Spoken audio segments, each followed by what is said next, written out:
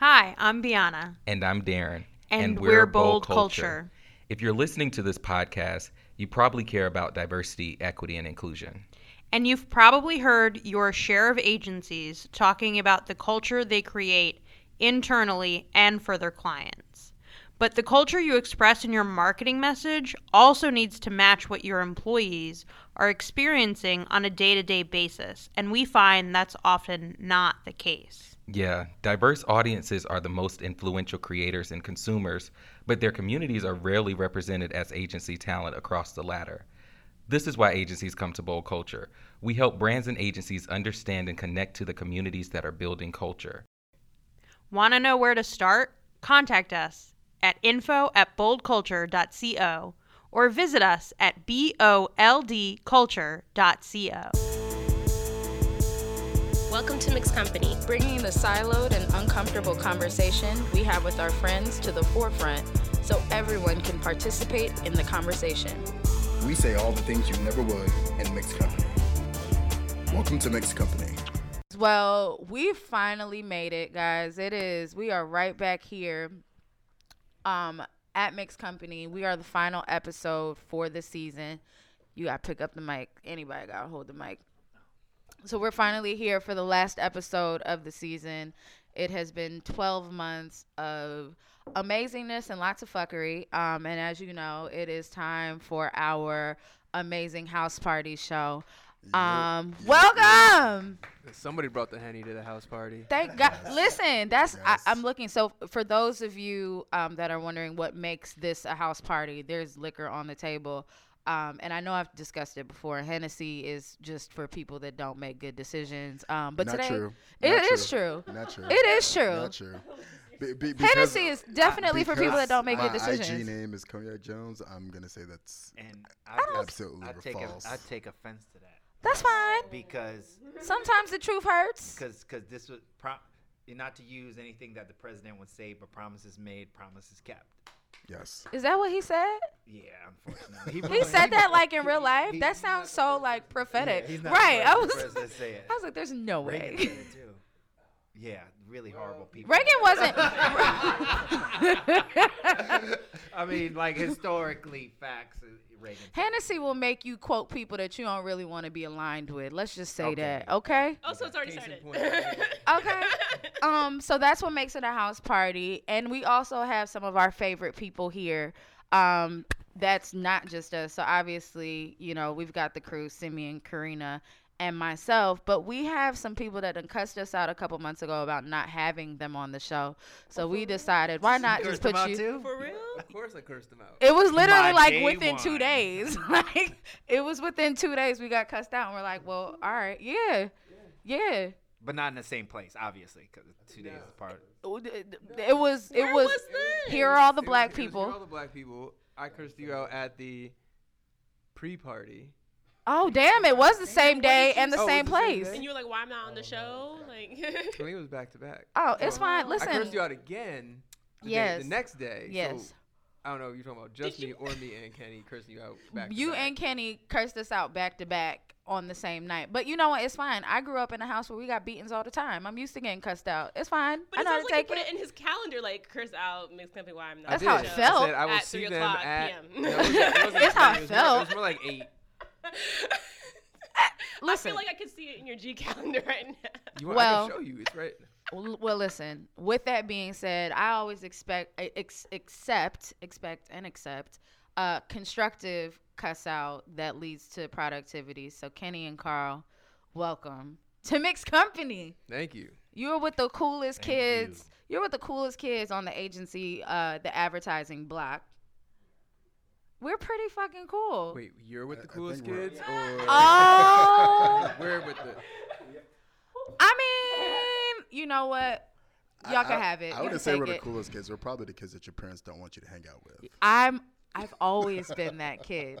I've always been. So you've been drinking Hennessy for how long? I'll tell you. I'll tell you I've funny. been drinking it for This a very long you time. have been drinking it for a long time. This was this. So we're like in between holidays. Like depending on when you're listening to this, we're recording post Thanksgiving, pre Christmas, and obviously that means your parents bring up crazy stories. So obviously this was the Christmas everybody wanted to talk about. The time Kai got caught smoking weed because her friend's moms told Sonia. Y'all know about Sonia. That Kai was selling drugs. I said, listen. I don't have time to be out here doing extracurricular activities like that. Yes, I smoked it, but I did not sell it. And that was the joke of Thanksgiving this year. So yeah, your mama don't want you hanging out with me. It's fine. So when your mom asked how'd you get it, then what did you say? She didn't even care. She just said, my child sells drugs. That's all she repeated the whole night. So it's fine, guys. It's fine. Well, welcome. Everybody doesn't know you guys like I know you guys. And also, I want to be sensitive to what you may or may not want people to know about you guys. So if you don't mind giving like a small blurb about what brings you to the Cool Kids table. Well, since who cursed you out first? Was it me or Carl?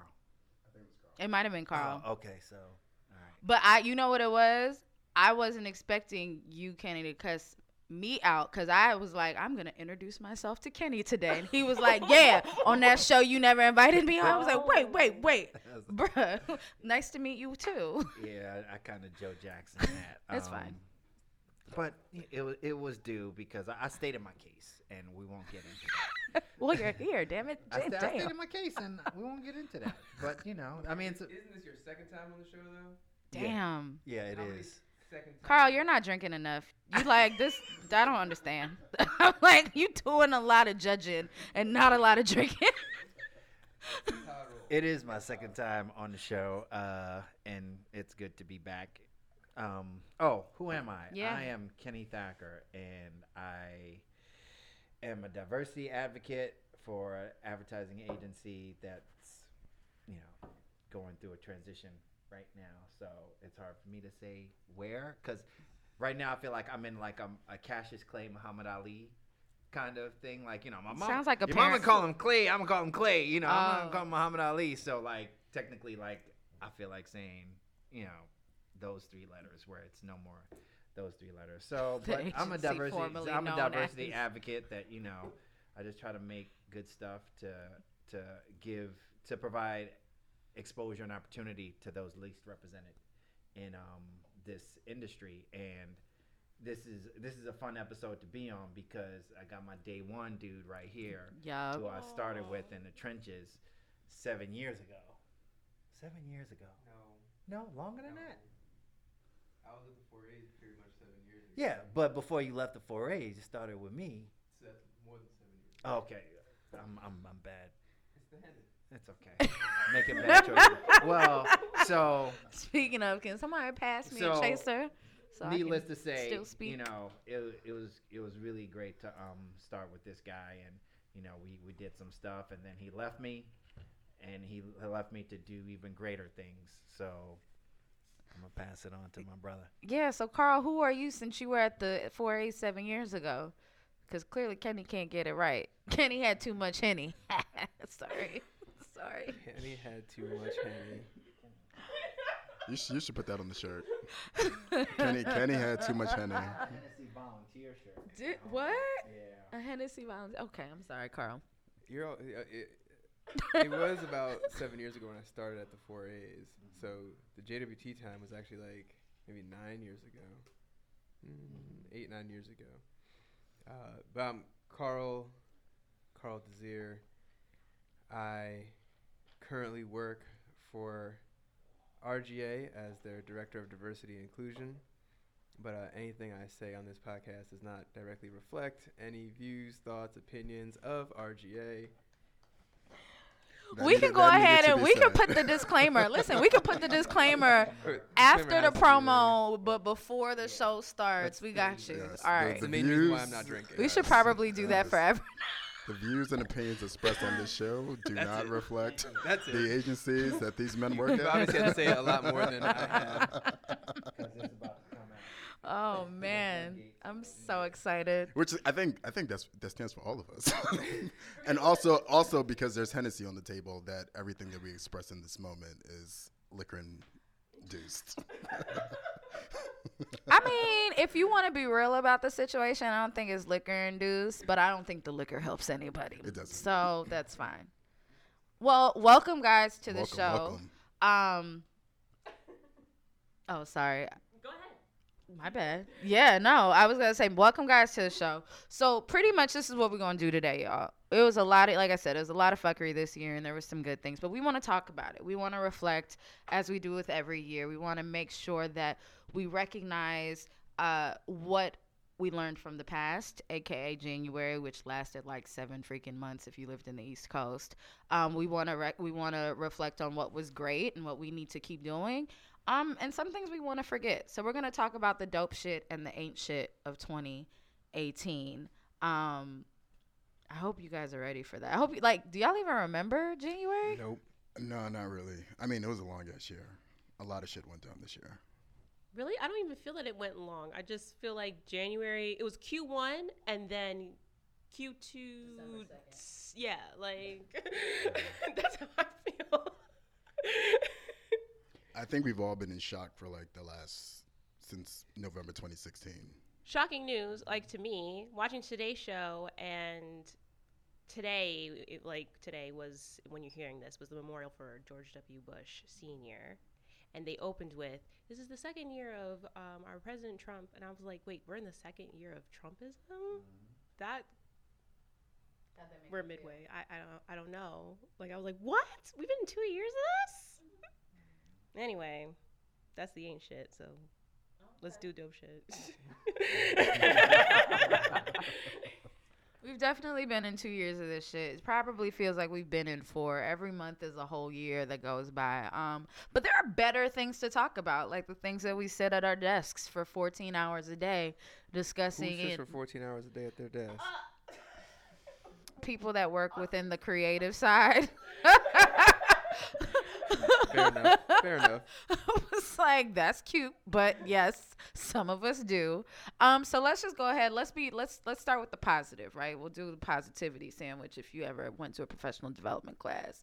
Dope shit. I think my dope shit of the year happened to come after the longest first quarter of the year. And that is the 30th anniversary, obviously, of the Just Do It campaign, hashtag Dream Crazy. As you guys know, I guess it's a call to action, but it's more like their tagline was, ask if your dreams are crazy enough. And if your life was going through Mercury's 3rd retrograde the way mine was at the time that shit came out, that really made you reconsider what you were living for. Some of you may have even quit your job a few weeks later, or maybe it was just me. But in general, I just felt that the Just Do It campaign had been like a staple of perseverance and integrity. Like, think about it. I'm 31, so that means that anything that I remember about Nike has always been just do it. Just do it because I said so. Just do it because Michael did it. Whatever the hell the case was, everybody knew that if you wanted to achieve your goals or do as you're told, you needed to just do it. I also appreciated the apparent, and I'm using quotation marks because we all work in the industry, so we know all of this is highly produced, but the apparent courage that both Nike and Wyden and Kennedy shared of even using Colin Kaepernick, who, as we know, is the symbol for rebellion, if you will, in our current culture, and the almost anti-Trump. Would he be? For me, he's the anti-Trump. On the other end, and then basically him also saying yes to Nike, because going against the grain and being the person that stands for, taking a stand against society, taking a stand against the norm. If there's any company or any organization in the world that probably, for me, represents capitalism and cultural appropriation at times at its best, for me it's Nike. But somehow the two of them being on such different or opposite ends of a spectrum. They made a very emotional campaign. They made emotional ads. It was touching. It was political. It was defiant. And it caused, backlash. And I'm always here for people doing dumb shit on Twitter, like burning shoes while they're on their feet. I'm anything to get anything burning your house down, anything to make me know that my life is not as bad as yours. I'm cool for it. I'm here for it. So that was my dope shit. That's dope. Like, it's an important decision when you're under fire like that. Like, I feel like every move you make is under scrutiny when you are such in a limelight like he is, and the fact that to still do a marketing move, not knowing. I don't know if calling existence for him to have him on the show one day, but I don't know if he ever thought about, well, what's the You can't do that because then I'm just you can't do that. Why I can't have Colin Kaepernick in front of me. Then I'm gonna ask him if I can braid his hair. Then I'm gonna ask all kinds of inappropriate questions. Are you married? Do you want to be like? It's Shoot just your gonna shot, go friend. left. I don't know. This might be a lovely, cute love story. Your lips to That God. would be amazing. Your Love lips found to on a God's podcast, ear. then you have a whole other podcast about that. It would be so great. God would be so good, but I don't think that's where we at yet. So, but anyway, what about you guys? What did you guys think about the Dream Crazy campaign? I mean, I just thought it was dope because everything that Colin's done has pretty much come out of his own pocket. Mm-hmm. And he's the civil rights athlete. I mean, granted, other athletes have done this. Other athletes have done this in the past. In which way?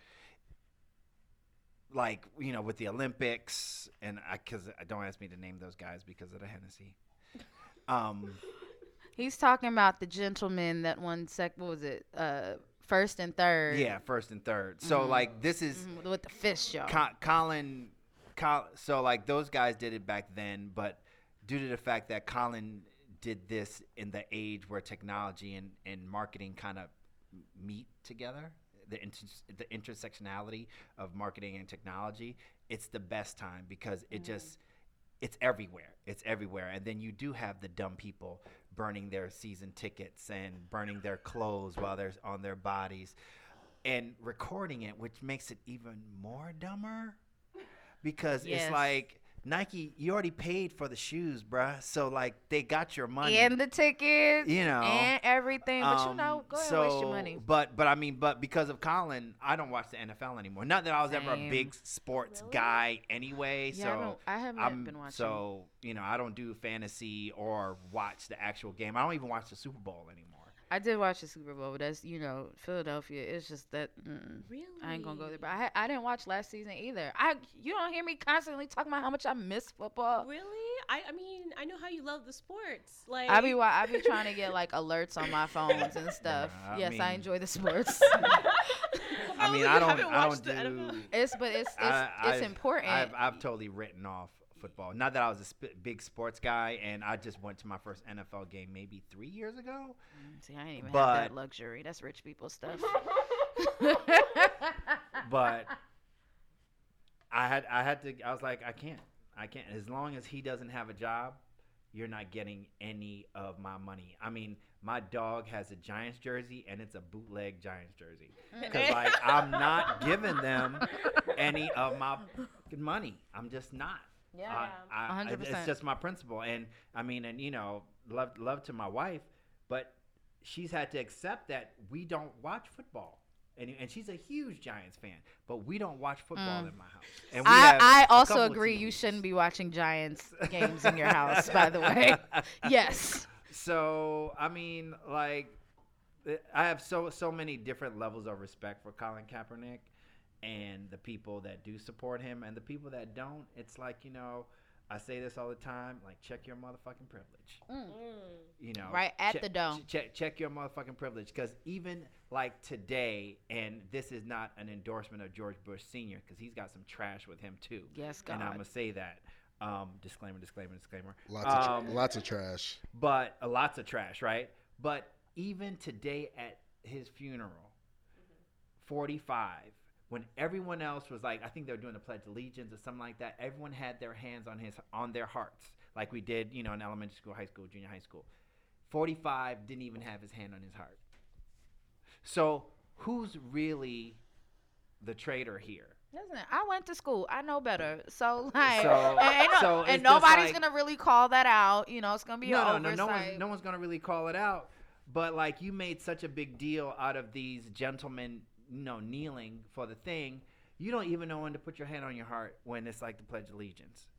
So like, like you're off your meds or whatever it is. He never had meds. Oh, he's on meds. He can't possibly. You can't be that Kennedy was on erratic. meds. You can't be that erratic and be on meds. Like the whole point of being on meds is because you're not erratic. That man crazy. That man is live and in living color So, crazy. Or orange. I mean, I feel Really it. in Like I color. Kaepernick gets all the props, and what Nike did, I thought it was a good gamble because It was a good gamble. That's rarely what I do appreciate. Brands make good gambles. Most of the time, they're bad gambles. Really bad one. So I thought it was a good gamble. Yeah, is there gonna be that quarter of the country that's doing the crazy stuff and burning their stuff or not buying Nike no more? Okay, go buy New Balance, go buy Reebok, go buy Puma. Go ahead, knock What was yourself the out. meme? They were like burning like the Nike, like the joints that you can buy at like not Foot Action. What's the famous footwear? Famous footwear Nike. Don't nobody want that, no way. You wasn't out here burning no Jordans. Go ahead and sit Yeah. down somewhere. So like they can burn all that, but Jordans will still sell out every single Saturday. And be on resale by the next hour. Exactly. I mean, I think it was also an educated gamble because they knew their base, right? Like, so black people and urban kids of color are the ones who drive culture and drive fashion. So they knew what we were standing for. So I felt like that move was educated because it kind of shows what happens when you're listening and you're gathering the right insights from the people that you're trying to target. I don't think it was for the middle of America. I think they knew that those people was were the coast. going. Yeah, I knew they knew that those people were going to turn up in some way, shape, or form. But like, if you're paying attention to Black Twitter, like that's who you want in your pocket, and that's what they got. And the buying power of Black Twitter is just nuts. Exactly. Who else got some dope shit? Or Carl, what you guys say about Cat? No, I mean, I agree with Simeon. I think it was I respect Colin Kaepernick and everything that he does, and shout out to my wife who got me the all black long sleeve joint. Didn't get one for herself, but got it for me. Oh, I know that's the love, right? that is.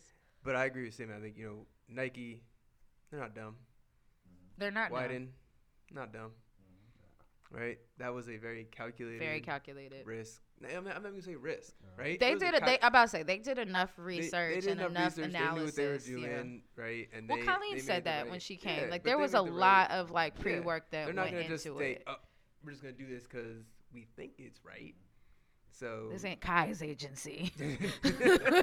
Well, my spirit is telling me that the ancestors would prefer we went this way. No. But Nike, I mean, Nike and I guess some respects Wyden as well. They both have a history of one standing up for what they believe in, right, and making choices based on kind of good insights and good research. And I think this is another example of when those two came together, and when everyone was like, "Oh, your stocks, you're not gonna sell," they were just sitting here like, "All right." That was definitely a stock market play. Like you piss enough people off, you're actually gonna drive the stock up. Look at right after the election, like the shit didn't go down. So, yep, that was my dope shit. Who else? Who else got some dope shit? There was more than just Nike. God, that was September. That was the week of Kai, by the way. That was my birthday week. That was some dope shit. That was some dope shit. Yeah. Well, one thing I shared with my little with the mob, as I described to y'all the last podcast, the Melanin Mob. One thing I liked this year was something that the Ad Council did, even though a little shade to them because they do a little bit of work with the NRA, but they did a campaign about adopting kids that are not babies. And it was really, really cool. And since pretty much all the ads that I'm involved with are always for nonprofit organizations, but to see, Is that on purpose? yeah, pretty much Dope. on purpose. Just the way I'm positioned, with the way I position myself within the agency, like all the nonprofits that I work with are ones that I've pitched on my own. But that's just the lane that I've been lucky to have created for myself. But to see an ad that's about not adopting babies because everyone always wants to adopt a baby, but like adopting, kids that are like teenagers and all that stuff. Just like kind of telling that narrative, I thought was such a great job. And I mean, I don't know who did it, but props to you. But not props on to whoever your comrades are that are working with the NRA. But that's one of the things that made my year this year, seeing that. And that just came out a couple months ago. It didn't come out like that long ago, but that's one of the things that I saw. I was like, there are some people like doing some good, because sometimes I wish that PSAs were shot like Burger King commercials. That's fair. Because people pay attention. Exactly. Fair. Of course, like, I'm thinking about, like, the Not most your ridiculous. fries. Right, yeah. I was like, I mean, I hope you don't mean like that, but I know what you mean. Like, you should be paying attention. There should be, like, a long process to get to whatever the human truth is and the strategy, and then building out a production around it. I always appreciate when there are ads that tell stories that we don't think about, but are so much more important. So like, in my family, like, we're known, not me, because y'all know I can't take care of nobody. I am my child. But for the rest of the people in my family that do participate in fostering children, like, these are like teenagers. And if there's at any point in your life that you probably need to have a mentor, a mom, a somebody, a dad, a big brother, it is within your teenage years. Not to say that babies don't need it, but for whatever reason, once you stop being cute, people think that you got it together. Go get your own damn cereal, and somebody else should be making your cereal once you're no longer 2 and 3 years old. So I mean, I think that's also the case for like a case for diversity, is to make sure that you're bringing in different voices into the industry to be able to tell those stories. Because like, and we kind of posted this on the IG the other day, like, the underlying joke in advertising is that you need to be kind of wealthy to get into the business, which then kind of prohibits certain people from different backgrounds from entering in. So I think, when you are working to make the industry more diverse and inclusive, then you can get more of those stories that are not the common narrative that we're getting from like the typical people who are working in the business. makes sense. All right, what you got, Carl? I know it's not a political podcast, Yes, it is. but yes, the hell it is. but no, I think this is there's a lot of kind of, depending on how you look at it, not so good stuff in politics. But I do think, myself included, my family, mom, siblings are very much into politics. I never really was until recently, and I thank 2018 for that.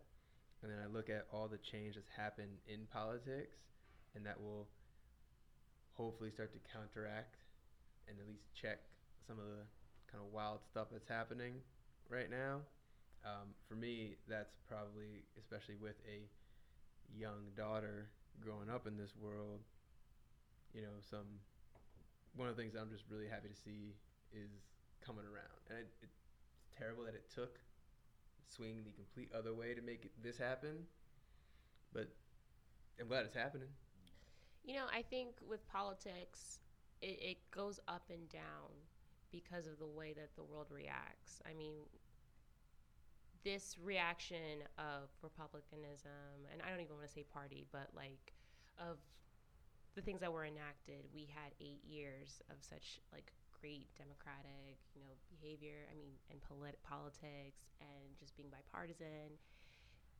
I think it swung so severely, and it's crazy what things are being enacted.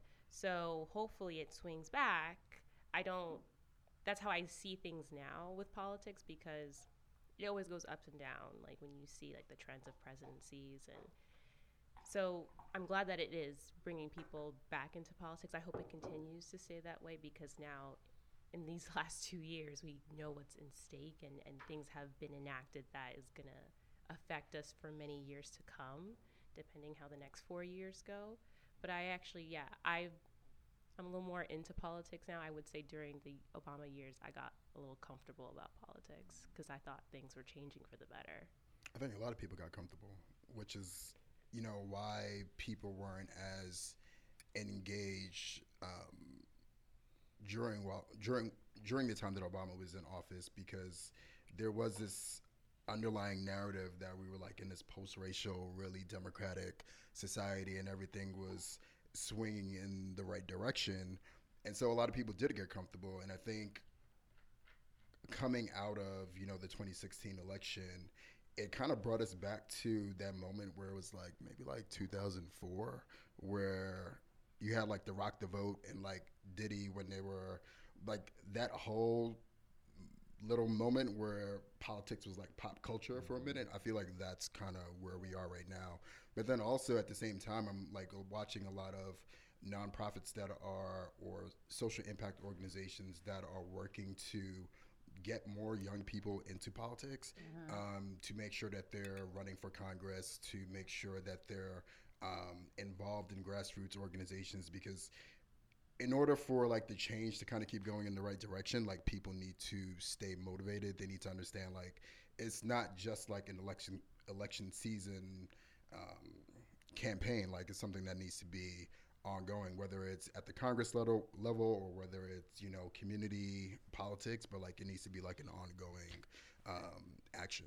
And I want to clarify, like it's not, because I think everyone thinks that because it's a Republican administration that's what makes it a fucked up situation. My and bad. like it's not about being Republican. In fact, for those of us that are in a certain tax bracket, actually for those of us making more than $75,000 annually, no matter where you live, it generally behooves you to vote Republican because you do get access to more breaks. I think the issue is what we're experiencing now has nothing to do with party and everything to do with bias, which is what no one is actually talking about. They're trying to, and I think that the Trump administration does a really good job of making it seem like these are party values when these have never been party values. Like even at the time when we thought, George Bush, second one, did not care about black people, like it was not even this bad. What's happening now is, yes, as a result of having, in my opinion, as a result of having a black man at the highest seat, or at the highest seat in politics in the United States, people got really mad at that. The same way those of us working at agencies, sometimes people get mad at you just for being that you were the one to make it to your spot, and ain't no way we gonna let this happen again, because that's some bullshit. So it's not like party, it's more bias. It's a lot of nasty people. It's a lot of people that just are filled with hate, and I think that's what makes like politics these days so much more dope, is because a lot of people are recognizing that. And if he can make it that far, then Alexandria Ocasio can make it that far as well, just coming from a place of love. Your turn. Well, I was just gonna piggyback on what you said. I think a lot of us did get a little comfortable, but during that time of that quote unquote comfort, there was a lot of white people that were uncomfortable. Right. And that sense of being that uncomfort, if that's even a word, I Discomfort? apologize. Discomfort? That could be a Discomfort? Yes. The Henny, Kenny on the Henny. Kenny on the Henny, yeah. Hashtag Kenny on the Henny. Everybody, hashtag that. But that discomfort is what led to the masses going out to vote, and whatever tricks they were pulling at the polls in North Carolina, Florida, other states like that. But like but that strong sense of discomfort, like, oh, for 8 years we had this black president. What the fuck? You want to know what's crazy though? Because I don't think they came out in numbers, and not to harp on it, I don't think they came out any differently than they have. I think what they did was they voted differently based on their bias and not based on party, and that's what has changed.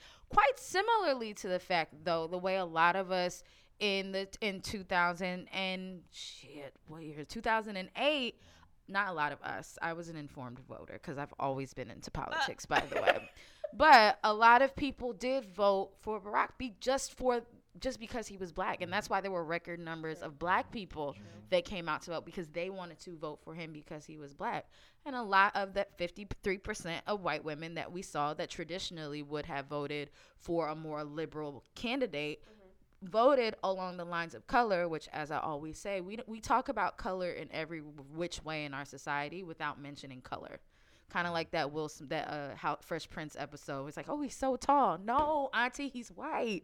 And you can say that. And we can discuss color instead of hiding it. And I think that's what happened. But, election season is approaching, y'all. 2020 election season actually starts now, if you haven't started to see the commercials. So for those of you that were really shitty and didn't vote in the midterms, get your life right and make sure that you pay attention for the next 18 to 24 months.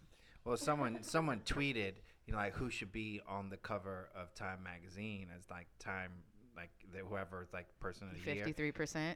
Ballot box. I was like, well, if they 47%. can fit black women on the cover of Time because they're the ones that are pulling through they've done these it. elections. Just get a picture of just a shit ton of black women and put them on the cover of Time magazines because they're the ones that are turning around these elections. Amen. Not these, like some of these numbers of suburban white women voting for these horrible people are like staggering. Like the percentage of white women that voted for like Ted Cruz and idiots like that. That Like, I cannot it's staggering. possibly It's understand. staggering, and Ted it makes you want to Cruz? throw up. Y'all don't even really like Ted Cruz though, but you don't even like him. But they love him, and They don't. They actually don't. They but just I mean, don't like it's the change. I mean, and y'all can hate tweet me or whatever, but I mean, it's the At me, son. I feel like it's the Stepford wives that are like pushing this goalpost over because like that's just how it is, and they're giving him a mulligan, whether it's 45 or Ted Cruz or Mark Rubio, all these all these horrible. There's a lot of people that- horrible people. But some of them are even women saying like these Oh my horrible God. things. Yes. And it's I try to tell y'all, don't cancel mind-boggling. women out. And because Carl has a daughter, I have a daughter. I had my daughter before he had a daughter, but we both have daughters. But I was somebody's daughter before all of that. he was at my daughter's first What is baby. the river that baby- is running deep right now? Well, of course that makes you. But the to more bring- seasoned to father. bring my point about being fathers, being a father in this age. Which you clearly know a lot about. is Continue. It's so. I'm trying to bring it home about your podcast about dads. I'm trying to give them props here. That's my point. Yeah. But raising kids, period, just in this age, because unfortunately, like this is not something I had to deal with being raised by a single mother. Like my daughter knows more about politics at the age of 8 than I did when I was 8. Like all I knew was Saturday. must also all I watch knew was CNN. Saturday cartoons and motherfucking Star Wars. Like that's it. Like my daughter has a clear opinion of what the president is and how dumb he is. I get it. I mean, I was watching the OG trial like after school. Like that was like my favorite thing to do in the 3rd grade. It's fine. it's fine. It's fine. Just saying. It didn't pick that up. Don't worry. Do you have something to say, or you Well, got? I go ahead. can't. I have limited father Yeah. knowledge. We know you don't know a lot about being I a know dad, nothing but about being like, a dad. But I just think it's like one of maybe it's one of the dope things this year. It's probably more than just year, but it is a fact.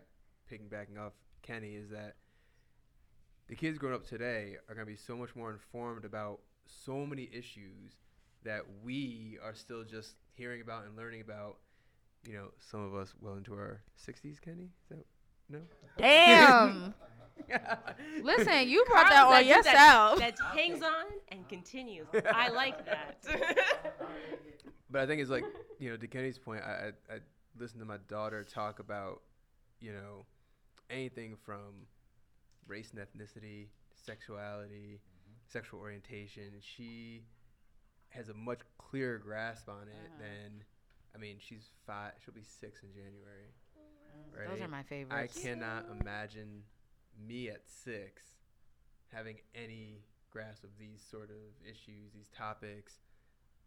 So I think the future is going to be way different based on the fact that they are exposed to so much more than we, no matter what era you grew up in, were ever exposed to. From the 40s to the 80s, like 40s to the whatever, 80s. whatever. Pre-internet.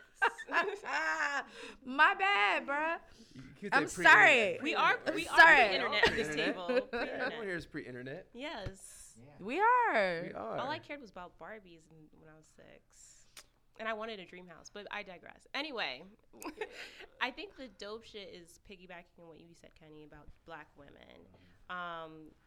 Yes, always. Yes, that is dope shit. From voting to Serena Williams giving a light about her experience as a black woman, but also her experience as a black woman in the hospital giving labor, that has spawned to other grassroots efforts to make sure that even if you go to the world's best hospitals, that you still have to be your own advocate.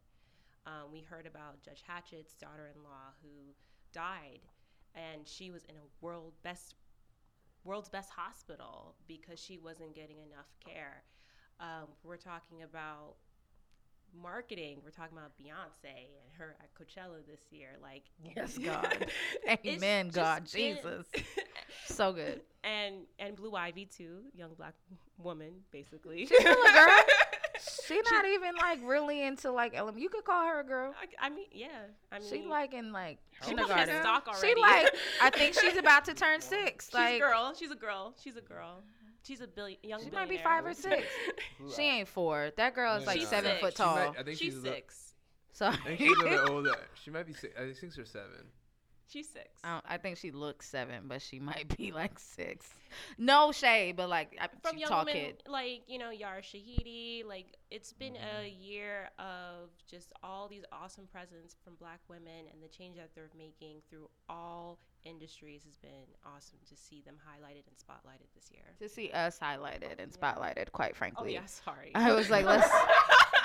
As I It's- talk in the third I person. was like, I'm no, black, everyone. we Just were there heads up. too. We were there too. It's fine.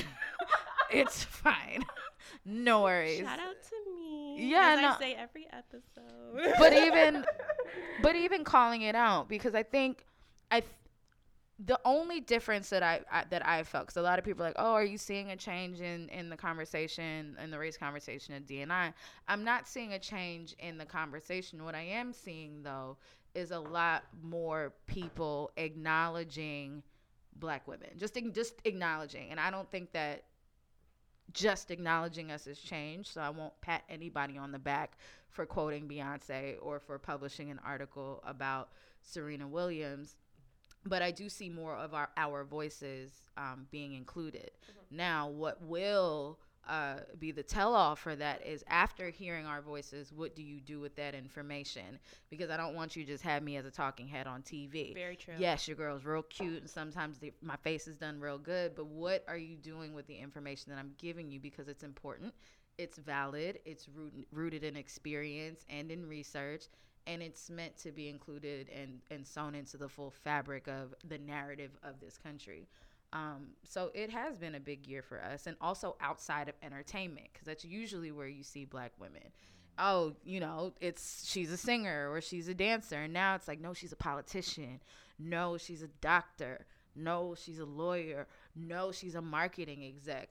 I don't think people understand, regardless of how you feel about Homegirl being over at Endeavor, but the idea of having a woman like a Bozeman St. John at the forefront of the marketing umbrella, and being that revered woman, and also there being so many other women, not even necessarily just in the HR or D&I space, but just like within the discipline of being a thought leader and being a change agent, and also being very educated, and also being very strategic, not necessarily being a strategist. I think that has been amazing to see as well from black women, that were so well-rounded and so well-cultured, and quite frankly so well-educated, because we had nothing else to work with. Like, that's been empowering to see this year. And even giving homage to black women who are thought leaders in the past that weren't highlighted, like Catherine P. Johnson. Come on, Jesus. Like women who have made changes and they were never given their dues, even though it took.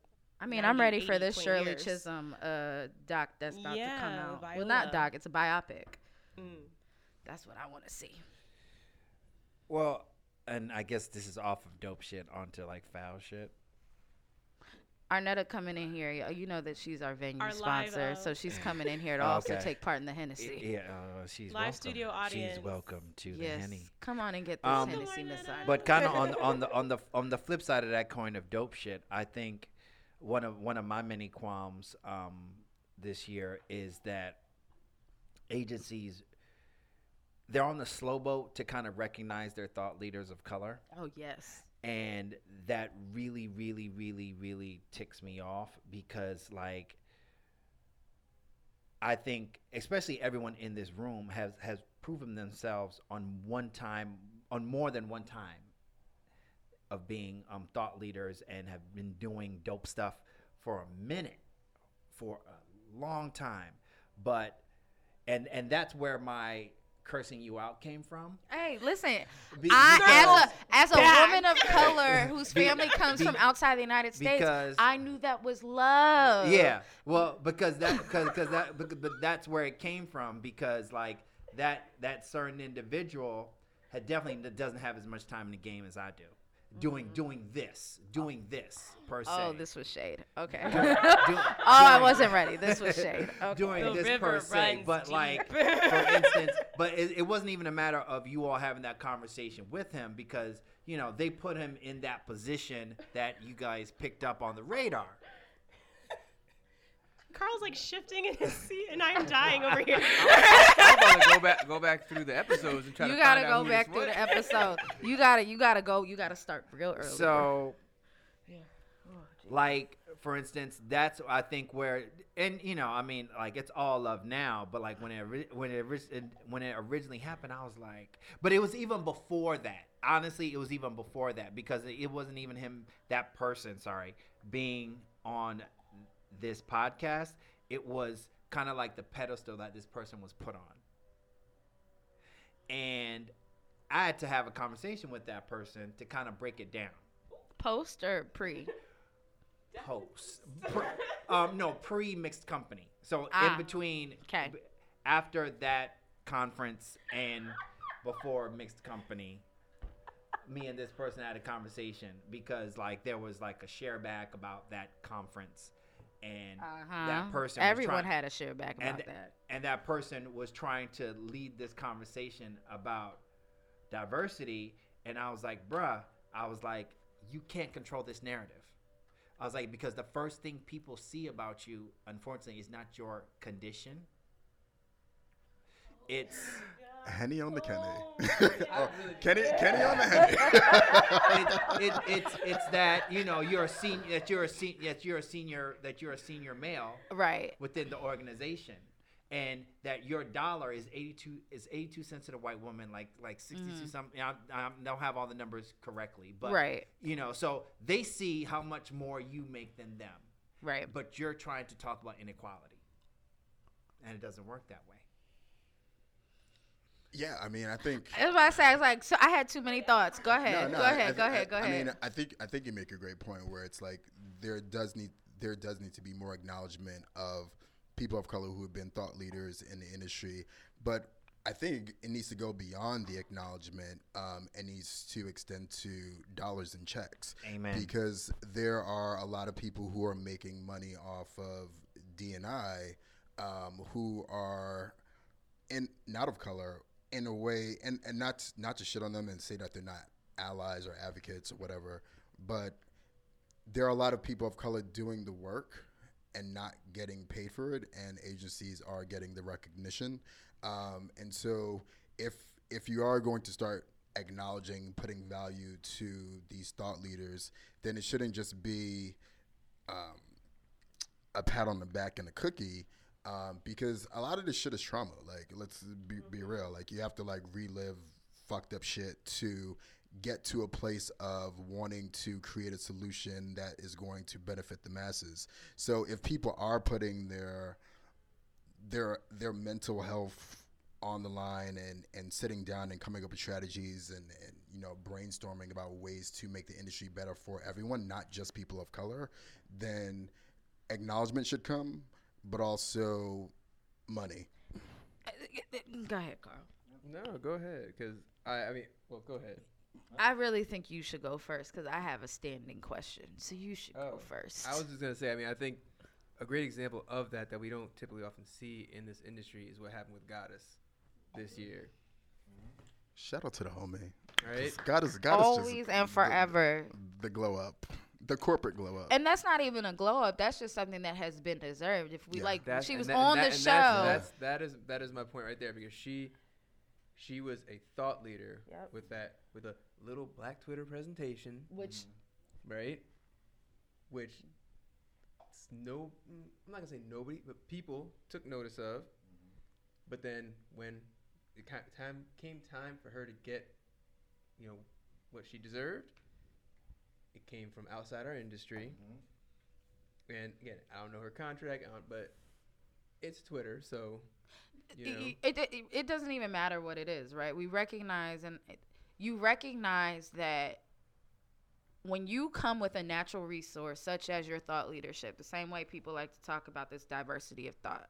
Well, if you have this amazing gold of thought leadership within your organization and you commodify it in a way where it's like, oh, we're going to, this is what we stand for, this is what we talk about, and you still can't retain that resource, that's on you. And that's not saying anything.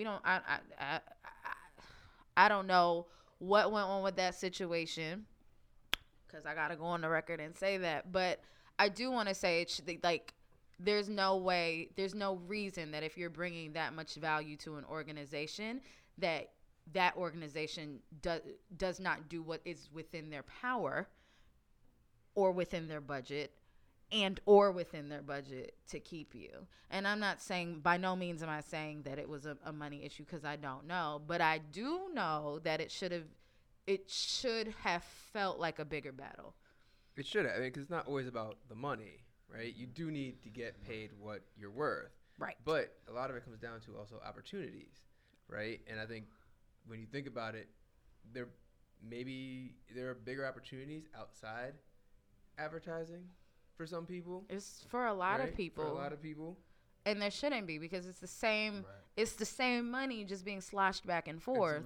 It's just being allocated in a way that's unfair. Exactly. And if agencies aren't ready to tip that balance back, we're going to keep, as an industry, losing these thought leaders, these talents, to places that maybe don't even pay them more, but give them the opportunities to stand up on that stage, to have an impact in ways that they couldn't, for whatever reason, at their agencies.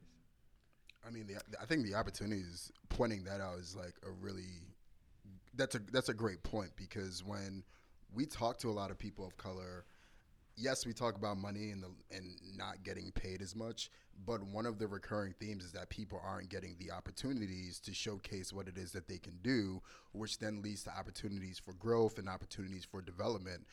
So making sure that people are getting those opportunities to bring their POVs and their perspectives and their thoughts to the masses is going to be key if we are going to stop the hemorrhaging of talent of color that's currently like bouncing at crazy rates. But I have to give props to, and just to piggyback off of everything that everybody said, because was that your ain't shit? I just wanted to clarify. So that no, we're off that. Because I feel like that was the ain't shit. That was the start of the ain't shit segment. Oh man, Kenny said it's y'all agencies that ain't shit. That's what he said. Because of the disclaimer earlier. But I have to give props to VML for giving her the platform to do that, because honestly, I haven't seen any other place giving anyone like that platform to say what's on their heart, but also back it up with data and just overall great smarts, right? And I gotta give it up to VML. So my spirit just stirred, but I mean, I think it goes back to calculated risk, right? Yeah. So agencies aren't stupid for the most part, and so I think that she hit on an opportunity or an insight that people recognized was needed, and so they gave it a platform. But on that note, I'm gonna jump into my dope shit because we're like going crazy on time. But like, Okay, sorry. my dope shit is basically Fishbowl because I've been using it all year like a motherfucker. And the reason is because, and why it's my dope shit. I feel like they're giving opportunities to people who are often left out of the greater D&I conversations or conversations about things that are going on in this industry, a platform to talk their shit, which is kind of why we started this podcast, because we felt like a lot of point of views were missing from the conversation. Want to go keep it going? Yeah, keep going. Oh yeah. Zero I fucks felt like given right now. Zero fucks given by the Cleveland lady. like a lot of point of views are missing from the conversation from D&I as a whole. Like the people who end up making it onto stage are usually the people who've had some sort of success, and they often don't talk about don't talk candidly about the road that they had to take and the shit that they had to go through to get to that success. And so I feel like Fishbowl is kind of leveling the playing field a little bit, and I know that agencies are creeping in the Fishbowl bowls and watching what their employees are saying. As the hell they should be. So it's really giving people of color and everyone who may be hesitant to go into an HR and talk about what it is that they're really experiencing an opportunity to really talk to the people who are making these D&I initiatives and making policies and making rules within these agencies to get like raw insights to make shit happen that works, or in some cases like with Havaz, like prove that they ain't shit, right? So like the dude from Havaz, what's his name, Jason Peterson, who basically printed out all the Fishbowl comments and put it on the wall and was, and put it there I with. just thought that was like the most like. It was and petty and shady. It was very white man. That's Yeah, what I yeah. like expect. That's what I expect from a white man in power who is not a leader but a boss. yeah. Like I'm gonna show you. Don't say that thing in your head. I'm gonna show you who's got the bigger ego. We'll say that, and that's what that was. Yeah. And quite frankly, if you want to be for real about it, he ain't start being like that this year. Nope. Like over the course of years, if you look at Fishbowl, because Fishbowl ain't been around just starting this year either. I think it started last year, I think. No, Fishbowl has been around for a minute. Oh, my bad. I'm late. I'm sorry. For a minute. And his name has popped up more than just 2018. So that's cute. Oh, you mad? You mad? Where's Cameron? You mad, son? You mad? Like, that is exactly what I expect from a person of his caliber. Period. For Fishbowl was actually one of my predictions that it's taken a more professional take to it, because I tried to stay away from Fishbowl when it first came out. I was just feel on like that people shit. are gossiping, Creeping. like, Creeping. I want to see time. all the tea. I had time. But the different bowls are, there's the D&I bowl, there's a Now a Time's Up bowl, there's this bowl, there's that bowl has become halfway resource, halfway, for your career, but halfway resource for agencies to look in and see the real deal. I mean, I see it more taking a more professional take and point of view. Because it used to be year. just the digital agency spy. Yeah. That was the agency spy app, Right. basically. And that's where I used to go get tea. And it was always good. I mean, the anonymous platforms like Fishbowl, you don't have to be anonymous on Fishbowl. I think not before anymore. you used to I'm have talking to about be. more recently. Yeah. Because there are people I've seen with their full government name up there that I'm like, Right. I feel like Simeon, you for tried to you. add me. I feel like you Good tried to for add my you. whole government. I'm like, I got a profile on here. I don't need you to bring me into this. I've been here creeping. That's but I it. think, while I agree, I think these anonymous platforms like Fishbowl give a voice to the traditionally voiceless. Right. When an organization looks at that, if they can't pinpoint something, not someone, but something, and it's just like this voice in the sky, it's harder for them to actually, they get super defensive about it, right? Because Yes. they get defensive and angry just like some people and overreact. there has to be some. I do think that Fishbowl is becoming more professional, and I like that about it. It's kind of taking a slow turn to kind of. They be brought a some place- grown-ups into the business is what Yeah. they did. to be a place where discussions, not just gossip, can happen.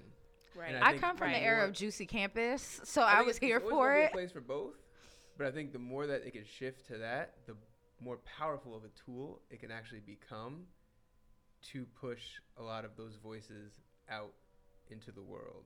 I agree. And I think that's fair. I also think, like, on the real shit, even though shout out to Juicy Campus, definitely made it onto a couple Juicy of their Campus threads. ruined lives, especially when people got defensive. I didn't do that. But Like, I think that was about it to was that was you. about to be my point. Like the idea of getting defensive because people are speaking in their most authentic way, whether it does come across disrespectful or not, is why we started the podcast.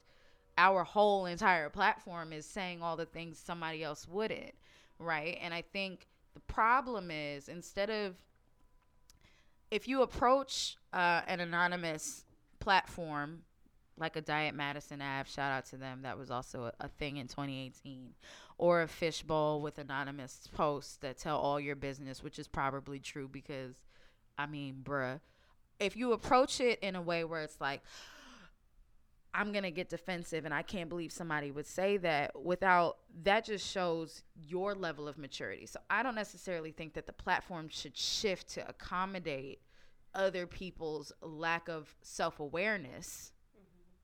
I think what should happen is how people or agencies and organizations should approach it is recognizing before you enter this app, you're going to see some shit you don't want to see. You're going to read some things you don't want to read. And you're going to know some things you didn't want to know. But the goal is to take all of that and turn it into something that is productive. So if people are talking about an account director sleeping with somebody, what you take from that is not that they're sleeping around. What you take from that is that, hey, they might have inappropriate relationships in general. And that might be something we need to look at. So I don't think it's something to get defensive about. But also, I'm also coming from a very sensitive place these days where I don't think that it is necessary for employees to shift what they're doing and how they're approaching their organizations anymore, but rather leadership within organizations to reapproach how they respond and respect the people that work there. So, like, I get what you're saying, but, like, for me, always being the boots on the ground, it's kind of like, man the fuck up. You'll tell me to stay here till 4 o'clock in the morning to work on some shit and then tell me that shit wasn't shit, but yet still you get defensive reading an anonymous message board about some shit that you may or may not have done. You know? Like I feel like there has to be some give and take there. Feedback is the breakfast of champions, everybody. Yeah. Or just keep being whack. Whatever you want to do. I don't care. Well, I was kind of blown away due to the fact that the great stuff like Working While Black that came out of there. So, like, for this to be the same place, I was like... But we know, or no, we don't know people. So I have seen people that even talked about that. Like, the team that worked on that, I think they're amazing. But recognizing that there are people that have worked on that came from a real place, that came from an experience they had at the agency. It wasn't like, oh, I came I came here and all of a sudden my life changed, so let me talk about what happened elsewhere. That is a manifestation of a real experience that employees had at that agency. What they did with it was completely productive, but let it not be lost on us that it only happened because that is how somebody felt there. Which then goes back to Kenny's point about like making sure that we're acknowledging like these thought leaders, because you have to relive that shit. Like you have to relive like, and anybody who's at 3% who walked through the Working While Black installation there, like you're walking through and going, yo, this is dope, because they're retelling these stories that a lot of us have experienced. But then when you're looking at it and reflecting on it later, it's like, yo, if you live that shit, like you're going into work going, yo, fuck this place. Like I feel less than, like you don't recognize me, you don't acknowledge me in the way that in the way that you should. So I think it's layered, but I I think this also goes to the point of, you know, when a lot of people who are from privileged groups, when they decide that they want to do better, that they go and they ask you, how should I do better? Like, how should I help? Like the white woman in the Malcolm X movie, right? I think this. You're so welcome. I just want y'all to know I put Simeon onto that scene in Malcolm X, and that everybody should always watch it. Yeah. I think this, like, Fishbowl gives you an opportunity to not have to go up to your black coworkers and ask, how can I help? Your black coworkers can go and they can write whatever it is that they need to write, so that you can start to get a better understanding of what's going wrong, and then you can take initiative by yourself to then go and do the research that you need to do and read the books that you need to read to figure out how it is that you can be productive and be an ally to make sure that the shit doesn't happen again. I want to be careful with that, because I don't necessarily want people to just start changing shit because of what they read on an app. No, not necessarily changing what they read because of an app. I think that there's some ignorance, and some of it is willful, and then some of it is also because you think that you're friends with somebody of color and you're not really friends with them, because they will never tell you what they're really going through. Fair. And so this is an app where they can say exactly what it is that they're going through, and whether that's valid or they're going on there to talk shit, but you now have a different perspective of the place that you work in. It is a good place to go be nosy. Let's move into Ain't Shit, which I feel like we kind of did. Like, what ain't dope shit just kind of merged into Ain't Shit. That is what 2018 has been like. Waves. It's something. Who I shouldn't have to start. You should go, Carl, because I feel like you got things to do, like with your real life. This is real life, Oh. but I do have to go because unlike Kenny, I'm a terrible father, and I have to run home.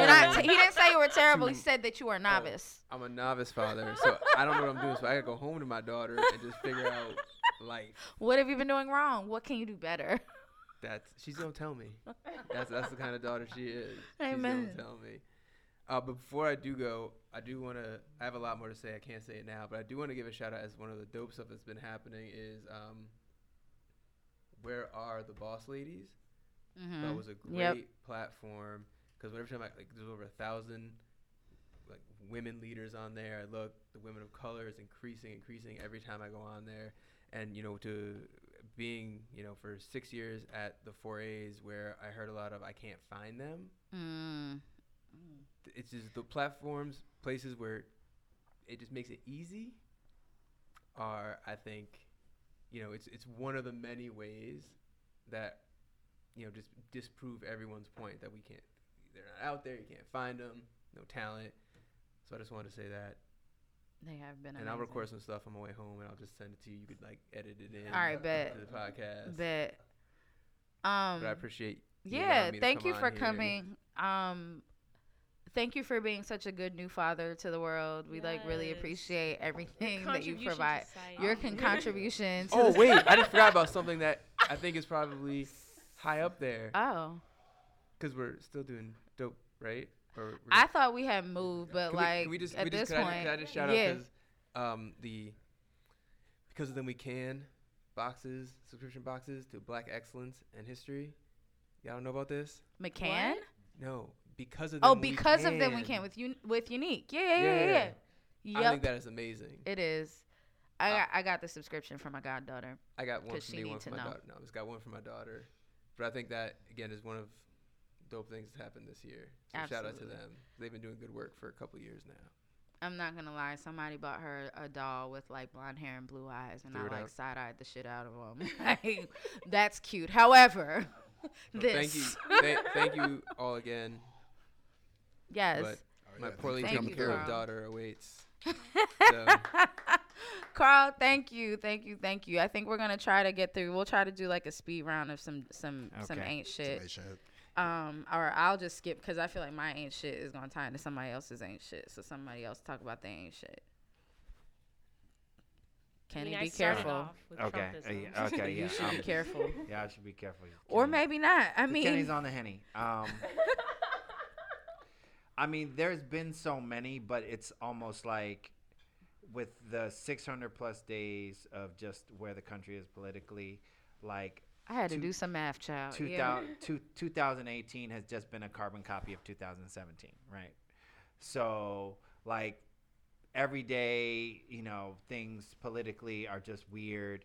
But then on the ad industry side, like, I feel like whatever lessons, whatever mishaps that were made in 2017 were made in 2018. Like, Industry wise, like, just bad creative, et cetera, et cetera. I don't need to give the laundry list of just like really bad ads or racist ads that were made. So, like, I feel like, we continue to be tripping over our shoelaces every single year. Even with, great things that have been happening with people that we know or people that we don't know, we just heard of that were doing great things, still the industry continues to trip over its shoelaces and do disrespectful shit constantly. So, like, next year, am I optimistic? No, I'm not. But will I be quiet? No, I won't. Because that's what kind of fuels me to be like the person that I am, to continue to create the programs that I am, but also to educate the generation that I'm working with that this is not how you make ads. Or this is not how the industry should be too. Right? Exactly. And I think that's a great point, because there is this idea that there's been progress, and a lot of people aren't. I think the idea, yes, there has been progress because there are more people of color in the industry than there were in the 60s. But that progress shouldn't be a distraction from the work that still needs to be done. And I feel like that's in a lot of ways that's what's happening, is that the little progress that's been made has been, people are putting it on a pedestal, and it's saying, well, it's kind of a little bit of that Obama effect, like we're good, we don't need to go as hard as we used to, and there's a lot of work that needs to be done from on every level. So there was that article that came out the other day, I think it was in Ad Age or Ad Week. Carl was in it. We should talked about that while he was here. That's an absolutely Damn it, great Carl. article. Carl left. Due to the fact that they're all our friends, saying Right. all this stuff. Kenny on the Henny. But I mean, some of the numbers, like some of the figures that were given in that article, are numbers that I didn't even have. But So, like, it was what a great numbers article. what numbers are you talking about? You gotta go back and like you gotta look the at percentage article. of people of color that are like clerical staff in comparison okay, to like okay, the percentage of numbers of people of color that are on the creative side or even account side. Like it's higher on the clerical side. But it's higher on always been. That's not Right, yeah, new, right. because yeah, that's nothing new. let us not forget that in 1963 there was that whole lawsuit by the NAACP that in advertising they were same thing. Well, we have all these people of color, but they're admins, and not to say that there's anything wrong with admins, but they're not working on the creative work.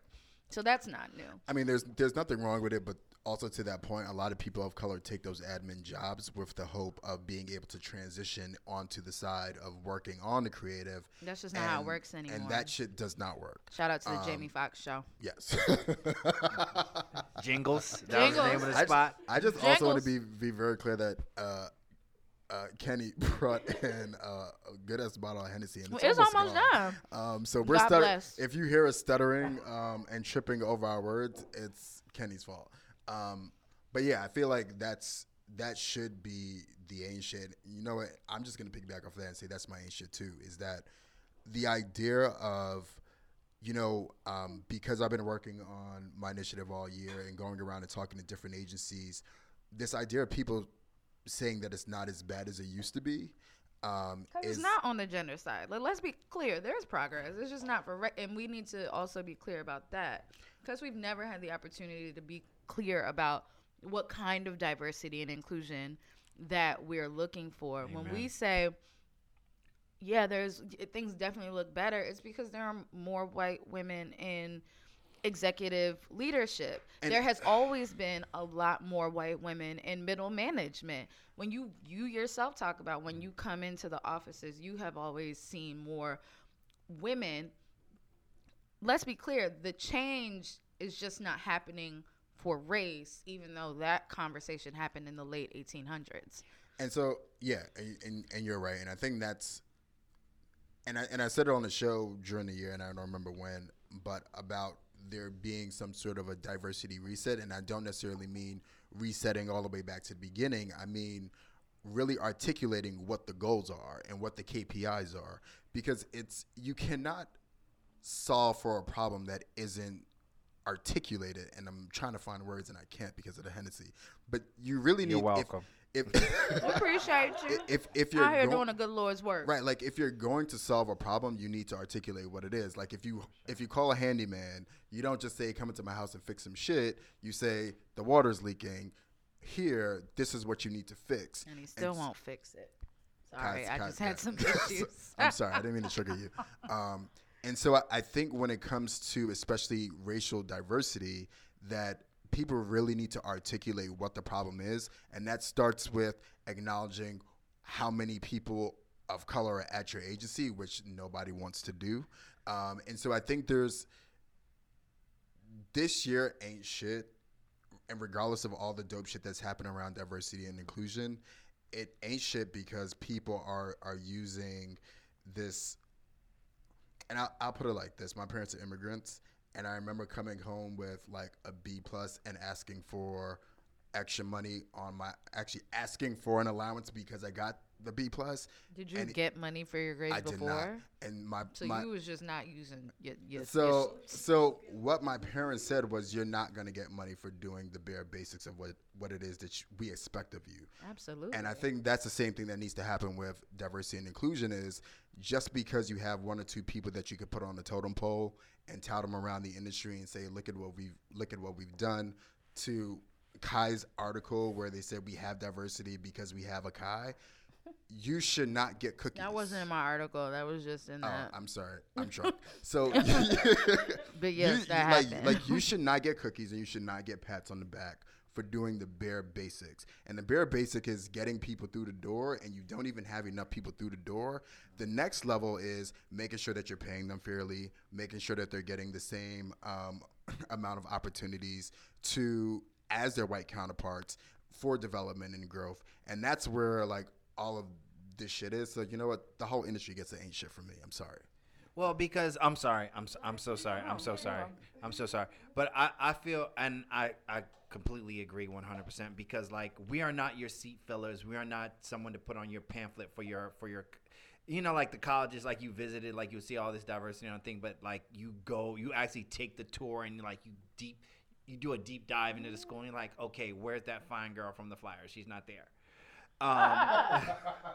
Facts, right? You right. I quit. Damn it, Facts, I right? quit. Like she graduated last year or 2 years ago. But like I feel like we are not your seat fillers. We are not, you know, your quota fillers. Like we are actually talented people with like mind, hearts, and bodies. Mm-hmm. So like let's figure out the right thing to do by these people, because I run across, and I mean, and Carl could probably attest to it if he was here, but like we run across so many talented, hungry, and determined young people that want to be in this industry. But I can only speak for myself, but I know with the work that I do, I can only take them so far. Mm-hmm. And then it goes to that article that we're mentioning earlier, because like I can only take them so far, but I can honestly sit here, because it's all love and family here. I can't get you to the suite. I can't get you to the C-suite. I can't. You can't get them to a CD before. So sometimes I feel like even though I'm doing the best that I can, my hands are still tied. I feel like that's a whole other conversation. But I'm gonna ask you why off air, because in my mind, what we don't do, like we always discuss, like, oh, D&I programs, we're gonna get us some interns. Oh, they're like 2 more black women on the Forbes C-suite list. What do you mean? Like, it's so, but nobody ever talks about, like, most people opt out at the mid-level. And nobody talks about that battle between yourself as a mid-level employee versus whoever your manager is that literally has your career in their hand to promote you or not to promote you. But also, So, like, I'm assuming is your that career just in their hand, though? Because it's one thing to have your career in your hand and then do this. It goes back to your boss and leader thing, right? You're right. We have another. It's a whole house. See what happens when you bring Hennessy. You see what happens when you bring Hennessy to the table. People just start showing up. That means I'm gonna be on this show like every single week. Next year. 2018, I'm gonna be a co-host. 2019, bro. 2018 over. Ma'am, you gotta introduce yourself. Or I can do the introduction. You could do a middle name. I'll What they go call by you in the Charlene. streets? Okay. I'll go by Charlene. What they call you in the streets? Come on home. Well, you guys already know me. They've already said my name earlier in the podcast. We did. I'm Arnetta. Hi, But girl. when do we start holding ourselves accountable to where we want to go? Right? What do you mean? Meaning, yeah, we're at mid-level, but when do we see or take that opportunity to go to the next level and talk to somebody else outside of our managers, outside of our immediate supervisors, to be like, okay, so what else do I need to do? Or, hey, can I talk to you for a second? I saw that you did this. I'd like to know more about what it is that you're doing, and would you like to mentor me? You know, I got strong feelings about that. I think it's fair, but yes, I think that's a part of it. I think that is definitely a part of the process. Even with doing that, though, and seeking out mentorship, that mentor or sponsor, depending on what you're looking for, somebody has to open the door for you, unless it is your establishment. There is literally nothing for me, and let me know if you feel differently. There's literally nothing I can do to get somebody to consider me at a more senior level until somebody considers me at a more senior level. Now, I'm not saying just sitting here waiting and checking off boxes and, well, I came to work and it's been 6 months and we had my review. I'm saying, a lot of us like, just do that. fair.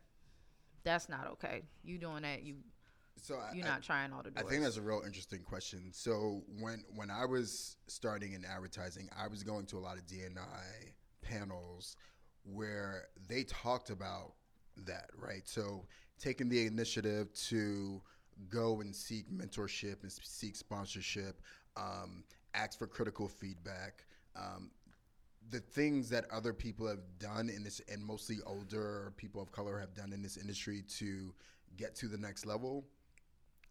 And so I can speak for myself, and I can speak for the agencies that I've worked at, where we've done that, right? And we've gone and said, hey, look, this is mentorship, sponsorship, all those things.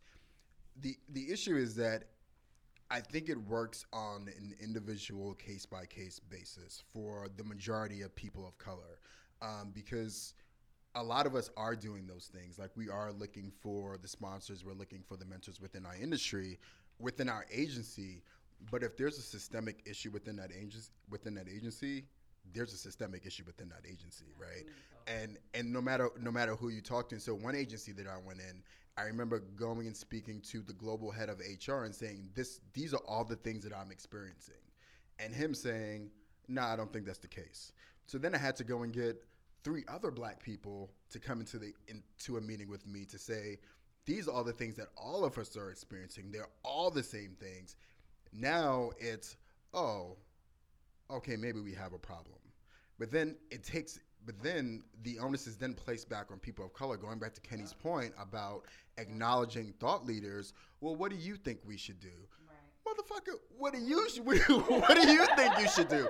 Because really, and this goes back to this leadership shit where it's just like, I think a lot of us, and especially older millennials who are black, who have immigrant parents, if you're an 80s millennial, like you teeter this line of accountability and cookies for participation, right? You depending on where you are, you teeter this line. And so I think a lot of us who have steered more toward the accountability side have said, all right, cool, we need opportunities to grow and develop. How can we get these opportunities? So then we put the onus back on them and they put it back on us. So I think there needs to be some acknowledgement of there being a systemic issue, because with all the people of color who opt out of being in this industry on a yearly basis, especially within the last 4 to 5 years, they have to acknowledge like they need a system in place to ensure that we are getting the same opportunities as our white counterparts to grow and develop. And something just sparked an idea in my head as while you were talking, because I know about what you're working on and obviously, you know, what I do. But this is totally outside of both of those things, because a friend of mine, shout out to my man Jim Ice, that runs social media for the NBA. So every single year, he's been in with them for a while. But every single year, Jim Ice, and I'm calling him Jim Ice because that's his nickname, so I'm putting him out there. Probably. But he sits down with all the rookies. So all these new money cats, right? All the rookies. And he kind of gives them like this social media kind of like, this is what you do, this is what you don't do. I think personally that all the new POCs that enter in this industry need to hear from people like us on how to circumnavigate this system. But I also think that also applies to mid-level people too. Yeah. And the Pretty reason much is all because POCs, if possible, if they're interested, because some POCs don't want to talk. But I get that. But for mid-level, there's so much support for people who are new in this industry. You're right. There's You're so 100% many, right. So many fucking programs. It's unbelievable. I'm sorry. Can Now. Ratchet Arena has just arrived, people. and we give them this hope that it's going to be they're going to work on sexy work. They're going to see their work in Times Square. They're going to do all these great, wonderful things. And it's long hours to do sexy work. It's a lot of bullshit to get things done. It's a lot of political games you have to play for people to move their ass. So that dies. The bright light you came in with dims or dies 6 years or 5 years in. I don't think I we're would say even afraid sooner of than that, 3 years. Yeah, but and I believe, and I think even reasons with this podcast is like we need mentorship for people with mid-level and senior level so you can do greater work. You know, what I understand is that we look at other BRGs, ERGs, or groups, and we see different success levels. And it's like, well, why do we see that? Well, because there's power in different levels. There's more visibility, more community. Influence. And what does that lead to? Mentorship, advocacy, like all the people you can't even vouch for their work. But right. You want to see up there. So people that you can grab on their teams and make sure that they are set up for success so they can get in those higher end spots and make greater impact. So to your point, I don't think that a lot of people of color are afraid of working those long hours. Right. She's talking about Right. she's talking about That's the awareness. Like, know what you're getting into, know what to expect, know that you're gonna hit a ceiling. This is what it's gonna feel like. Here are some ways for you to try to get around it on your own before asking for help. And you know what it is, and I think also to this point of like, and I talked about classism a little bit earlier, and that may not be the right word, but there is a sort of classism-ish thing within this industry for certain people of color, because I have done that for younger people, and they're like, why are you saying that to these people who are just graduating from college? And I'm like, but you need to know, because Why are because you you be ruining out it? here- Why are you ruining it? No, because let's be real about it. It's not like Simeon comes in there like, oh, I just want you to know that Simeon be like, and then they gonna fire your ass. And you're like, wait, like, bruh, chill. That's not how you say it. No, I think it's a balance, because that's how my parents taught it to me, right? Because Right, but it's- they only had. Listen, they did the best that they could with what they had, which wasn't and I'm speaking about Sonia and Ricky, which wasn't a lot of finesse. Okay, they didn't have much finesse, but I mean, I get it. I think that's important. and to like I guess, bookend this conversation, I think one of the biggest things that needs to happen is, yes, there needs to be more mentorship and programs for mid-level people, but there needs to be a standard of training and a benchmark for people who are going to be managers within this industry. It doesn't matter if they're white, it doesn't matter if they're a person of color. There is no standard or trajectory or you know, check boxes for people who are going to be managing directors. This industry is really interesting, and I guess this is what's different from here in other industries, where you get promoted because of your tenure, you get promoted because you won awards, you get promoted because you've won pitches, but all of those things don't mean that you can develop a person's professional career. And so if you are going to be placed with that responsibility of somebody coming to you and saying, can you mentor me? Can you sponsor me? If you are someone who doesn't necessarily give a fuck about developing people, and some people, they just don't. Like, they care about their families and that's it, and they want to do their work and they go home. If you are going to be a managing director, you need some sort of training to help you be able to develop development plans for the people who are on your team, to not be competing with the people on your team for work, especially on the creative side, because everyone wants the winning idea. There needs to be training that's in place, and there needs to be benchmarks for people who are going to be managing directors. And for those Not people, just managing directors, managing period. managing period. But then also there needs to be a space for people who are super senior, who are really experienced in their career, who can still add value, but don't necessarily need to be managing people. You know who talked about that on social media the other day? Shout out to Shannon Washington, who, like, everybody knows I stand for. I don't think she understands just how much, but it's fine. Anyway, so stop. Right. Well, no, I mean, I've said it before, but she did make a point on her on Twitter before. She made a point on Twitter where she was like, there should be some sort of training program for ACDs and GCDs, basically giving those checkpoints that you're talking about, because everybody's not a manager. And you should actually have to go through a set of trainings to be a manager. And the first year, basically, I think she said it was like a 2-year program, where she's like, first year is really just you, like, perfecting your work as a senior creative. The second year going into the training side. So I think a lot of people are thinking it. I don't think that agencies are considering it for the policy set, but it definitely should be something that they consider. Holla at me, because I'm working on it with a few industry leaders. I think just for the sake of time, because I know we done went through. Listen, this is, you know what it was. This was Hennessy fueled. It was Hennessy fueled. This was a Hennessy fueled episode. You're and welcome. So we went through so many. Listen, and I was like, I'm looking at the bottom. I'm like, you think we'll finish it by the time we end? Yes, we're almost there. That's a yes. We don't Also, leave any bottles there's full. 6 people here, so it's not like it was just like the 3 of us, even though we could, but like we've had help. Let's go on to predictions, just because I think we're starting to teeter into that conversation. We all know who ain't shit. Clearly, like Kenny said it was the agencies. But I think, you know what, if we could give a mixed company ain't shit person of the year, it would be the agency. I think That's the cover. the cover would just be like a big ass The skyscraper. artist formerly known as The agency. Because next year they're gonna change their name and be so much better. Consultancies, right? God. Whatever. We'll be one unit. It's just gonna be one like a group. super agency, like a Mighty Morphin Power Ranger. Anyway. Which color? Well, no, all of them, because Okay. they merged. Okay, Get it? okay, I got you it, get I it. You get it's a Zord. He wanted to choose your color so you could figure out where you are in the Me? the thing. I've always been the Blue Ranger. I'm definitely pink. You got to be the smart joint. That's me. Anyway, I'm the White Ranger. are you the Black Ranger? I'm the White Ranger. Oh, that's whack. That's whack as hell. I ain't even gonna lie. I ain't even.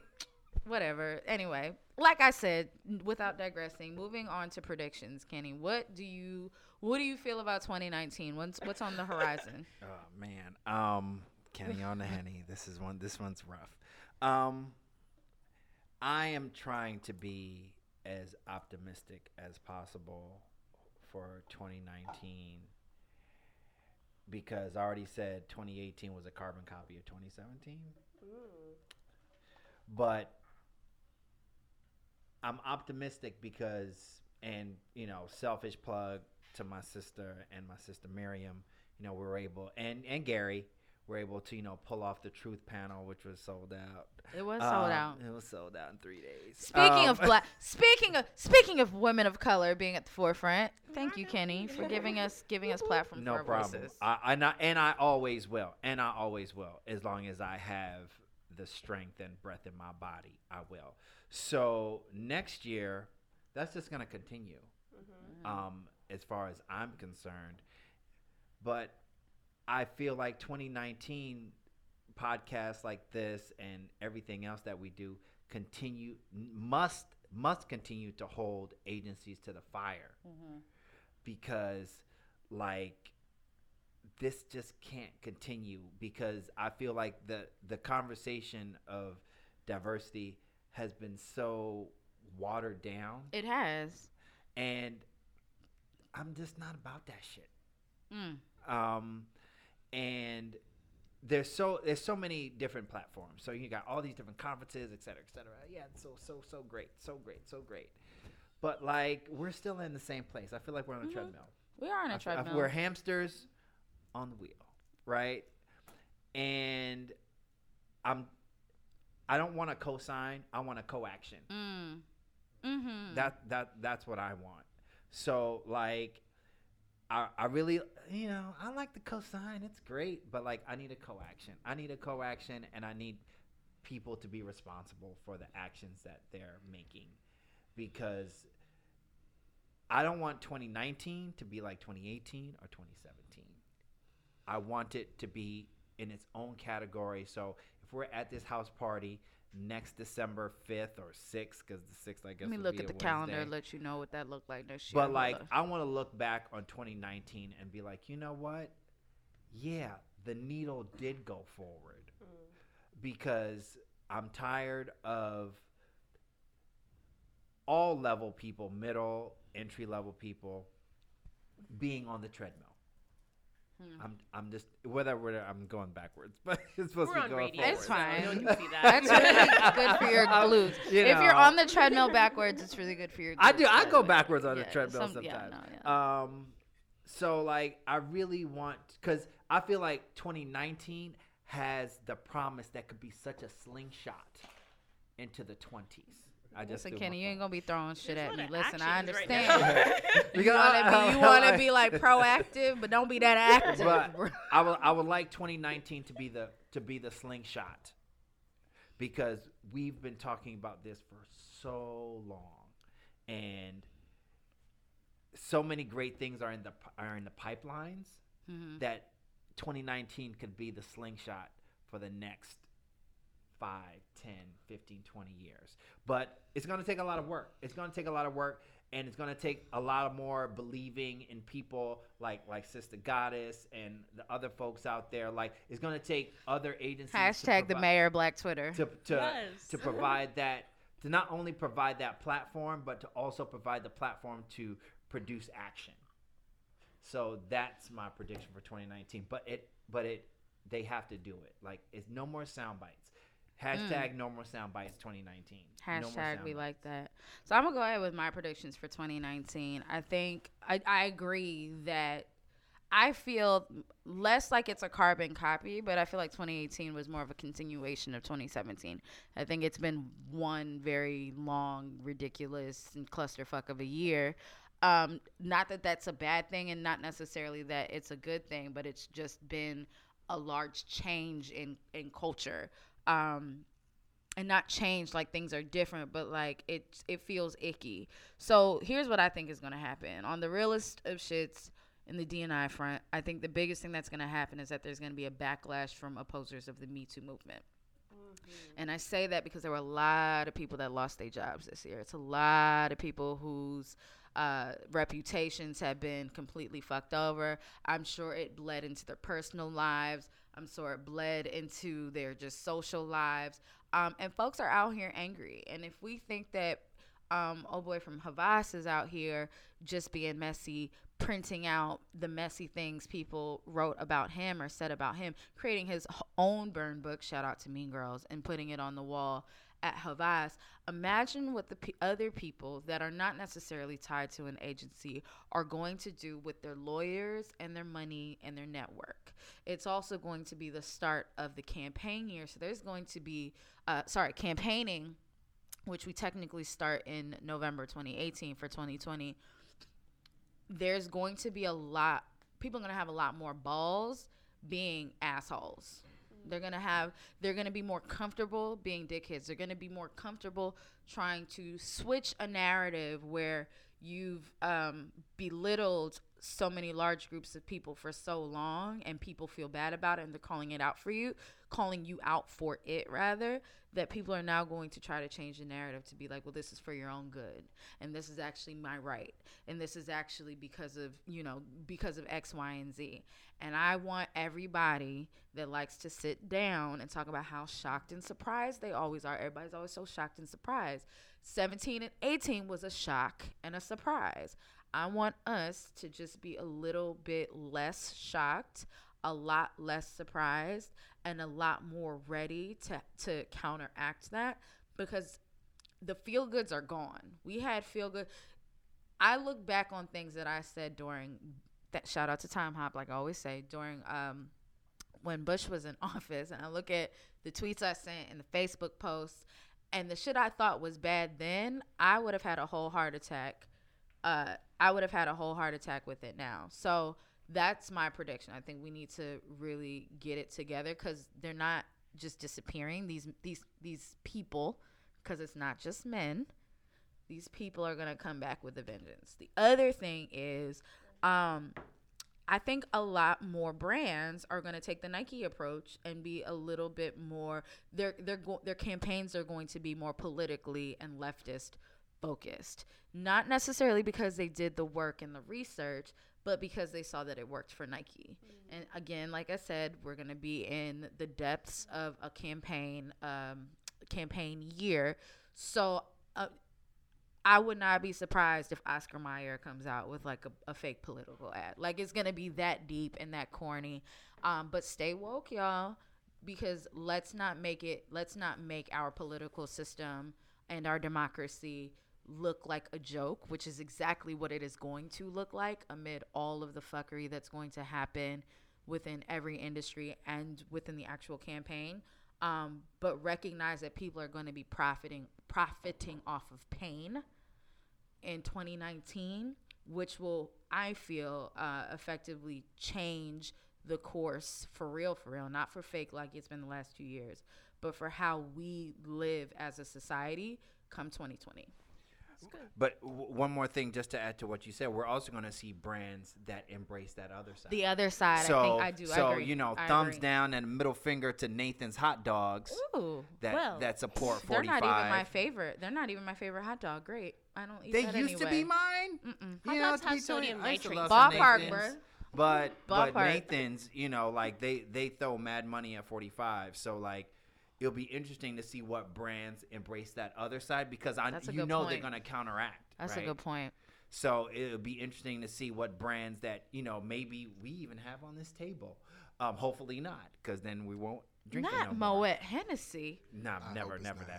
Never that. Moet Hennessy. They got too many black women working over there. Too many people of color working over there. Thacker, shout out to my I was about to say, too many people, period, over there that enjoy this culture. So, it'd be interesting to see what brands kind of embrace.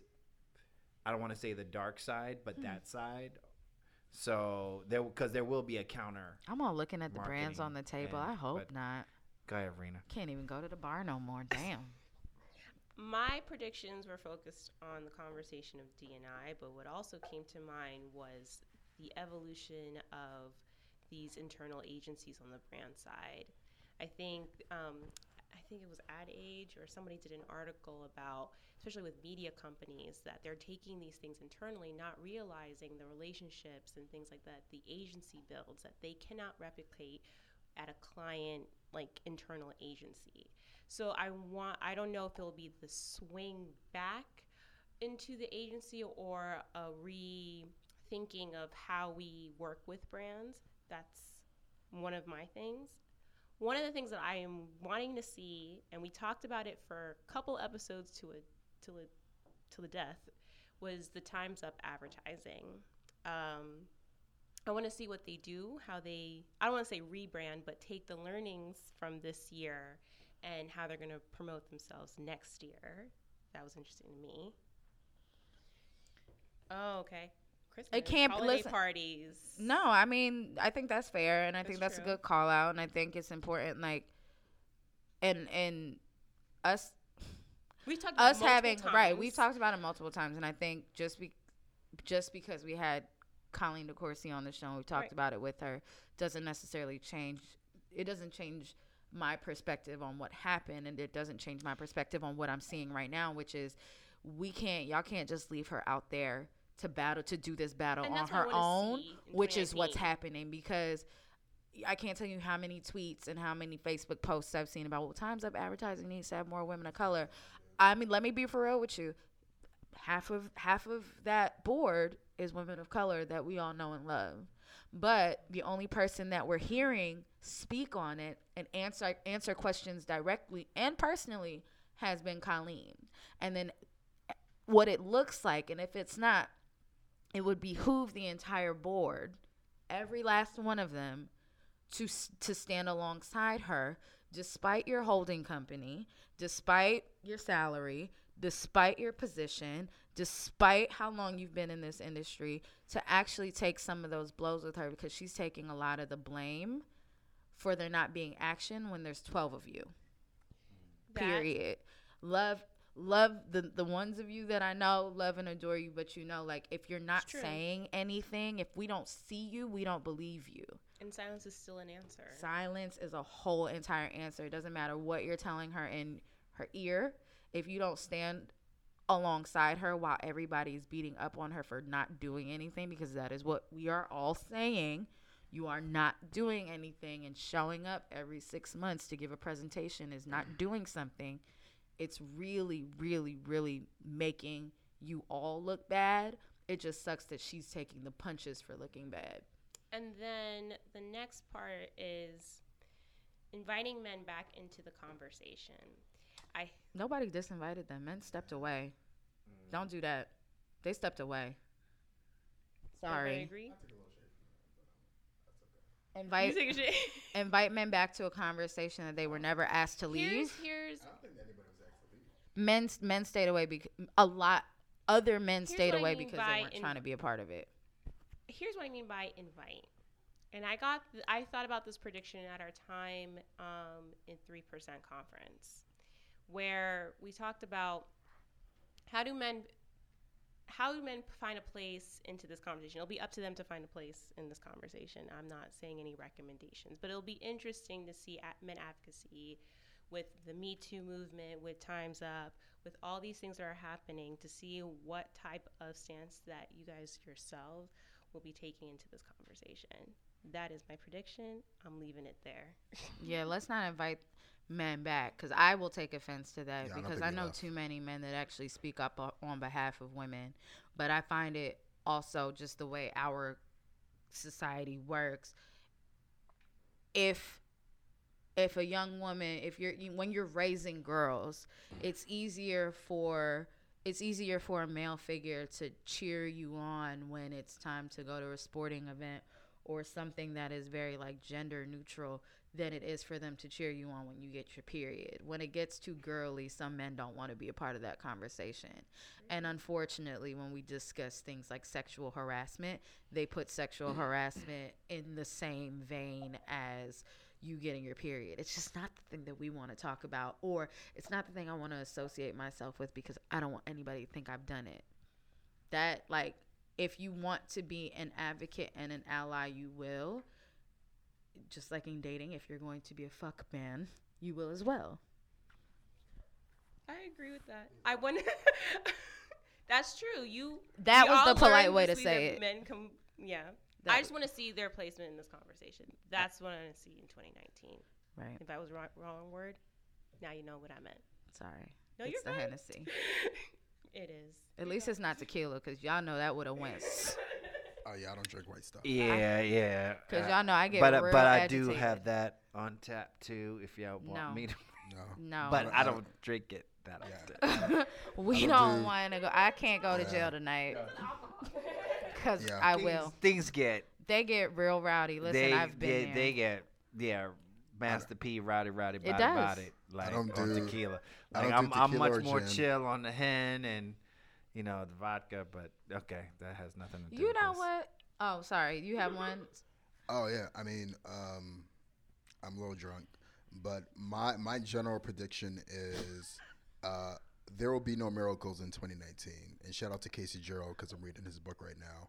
And what I mean by that is that, to Kenny's point, 2019 is going to look exactly like 2018 or 2017 if everyone doesn't act. And that's people who are mid-level, that's people who are entry-level, that's people who are in leadership positions. Everyone is a stakeholder in D&I. Everyone needs to play their part. And for some people like us who were a little on the crazy side and decided to put our careers and our reputations on the line to talk about this, get it. But if you're not on our side of sanity, then you need to use the platforms that are given to you, whether that's sliding into our emails or sliding into our DMs to talk about what it is that you're going through. Everyone needs to be speaking about what they're going through within their agencies. Otherwise, 2019 is going to look exactly like 2018. That's for the employees. For the leaders who are in this industry, I need you to do exactly what the fuck your title says, which is to lead. That means you need to have foresight. That means you need to have hindsight. That means you need to be thinking about ways to push the conversation forward, especially for our white allies. I don't want you to play incompetent when you are talking about racial issues or talking about gender issues. You need to come to the table informed. You need to do your research. Don't ask me how to fix your shit unless you are going to pay me, because really it's going to be a repeat of the last 2 years, 3 years, the last 20 years, the last 40 years, the last 50 years, because we're still You talking. just gonna keep going? Like We're still talking about the same shit since civil rights. Like that shit no. is so We've been talking about it since before then. since before then. But if we're talking about policy being put in place and laws being changed, we're talking about shit that's been in action since civil rights. And so if you are not tired about talking about this shit, about hearing about this shit, then do something about it. Like it's literally that simple. Like nothing's going to change organically. People are naturally biased. People are naturally going to be selfish because everybody's out here for themselves, unfortunately, at the end of the day. And so nothing is going to change organically. It's not going to happen by itself. And that's what I mean by there are going to be no miracles. Everybody's going to need to do the work. Everybody's going to need to do their part. And it's not just about putting programs and initiatives in place. So to your point, Karina, about what are men going to do and add to the conversation, sometimes it just means shutting the fuck up, right? It means if you're going to be in a meeting and there's a woman talking, don't interrupt her. Shut the fuck up, right? What I'm saying is that it doesn't necessarily have to be what am I going to say in the conversation. A lot of this is about action. Like it's not going to happen unless you do it.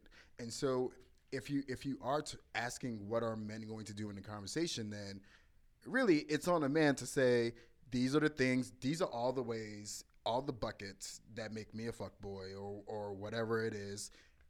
These are all the things that I need to do to change.